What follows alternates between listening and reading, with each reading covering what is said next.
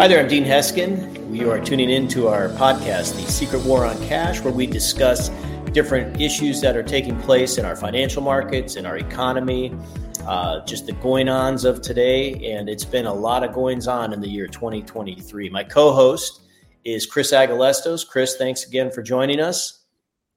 Yeah, good morning. Happy to be here. Happy to have you. So it's been a good year. Good year in so much as that there's been a lot of information, a lot of ups and downs, if you will. The one issue that has been a kind of a consistent or constant issue has been the changes that have been taking place in our banking system, and they haven't been positive ones. We've seen a huge move towards consolidations with banks. We've seen a huge move towards going into a more digital realm. We've seen a lot of problems that probably 5 years ago we would never even dreamed would be problems. And what I'm referring to, we've had banks that have just arbitrarily closed accounts of people. People's money has been taken from their accounts by the bank, and with little to no explanation. And even after relentless pursuit of them, contacting their bank and trying to find out what has happened, it's been months and months, close to a year, and maybe over a year in some cases, with no resolution.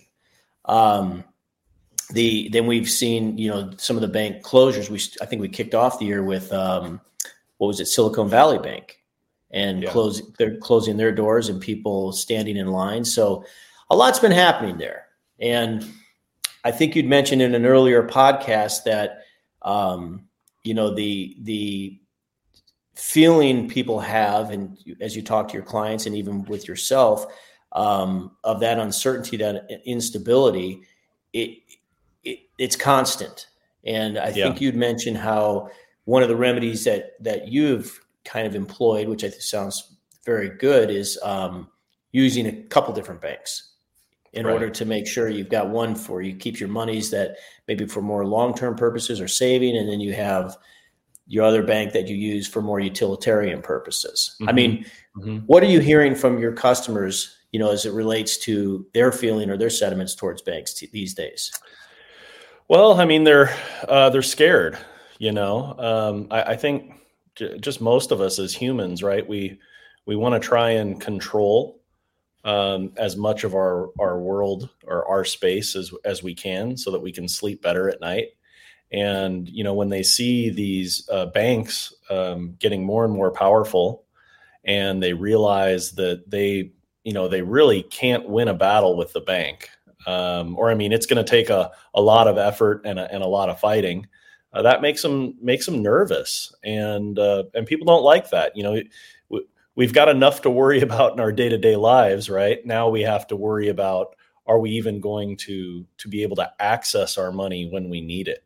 Or are they going to, turn off the spigot at any time they choose, whether it's a mistake and you have to, prove yourself to be able to get access to your money again, or if it's something a little bit more sinister and they go after certain political groups. It just came up again yesterday. I had somebody talking to me about the whole Canadian trucker thing up in Canada, where the government stepped in and froze the accounts of the protesters so that they had no choice but to stop protesting.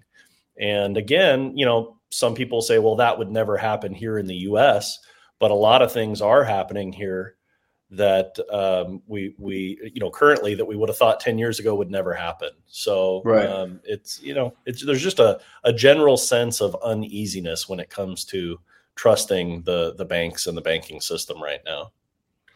Yeah. And, again, as we're closing out 2023 or heading into 2024, and as we kicked off this episode talking about, there's been a lot of activity in the whole banking sector over the course of, the last 12 months. This article that you see on your screen, really, from the Wall Street on Parade, the title alone says a lot. And I'll read it here quickly. If Wall Street's mega banks are safe and sound as the Fed says, why do they need a $500 billion bailout facility at the New York Fed? And that's what's kind of frightening. I mean, a bank, our entire life, not even our life, throughout from the inception, the whole concept of a bank was you have a place that you could go safely put your money and feel secure and know that at some point, at some future point, when you needed to get that money out, you could do so. And that concept, I think, has literally gone and probably gone forever. But the fact that they have this $500 billion bailout facility at the New York Fed, how does a person rest assured or sleep at night knowing their money is safe in a bank when the banks themselves, are literally anticipating the need for a bailout? Yeah. Well, don't worry, Dean, because the Fed tells us there's nothing to worry about. Everything's okay. But the first thing that comes to mind, I don't know how old I was, probably, 6 or 7 years old, the first time I heard, actions speak louder than words. And so, especially in our, political climate and whatnot, people will say one thing and often do another. And I think that's what investors really need to pay attention to here is what is actually happening behind the scenes, not the 15-second sound bites that you get from the mainstream media, but what is actually going on in the background, and, absorb as much of that information as you can to help, protect yourself against what's coming. Right.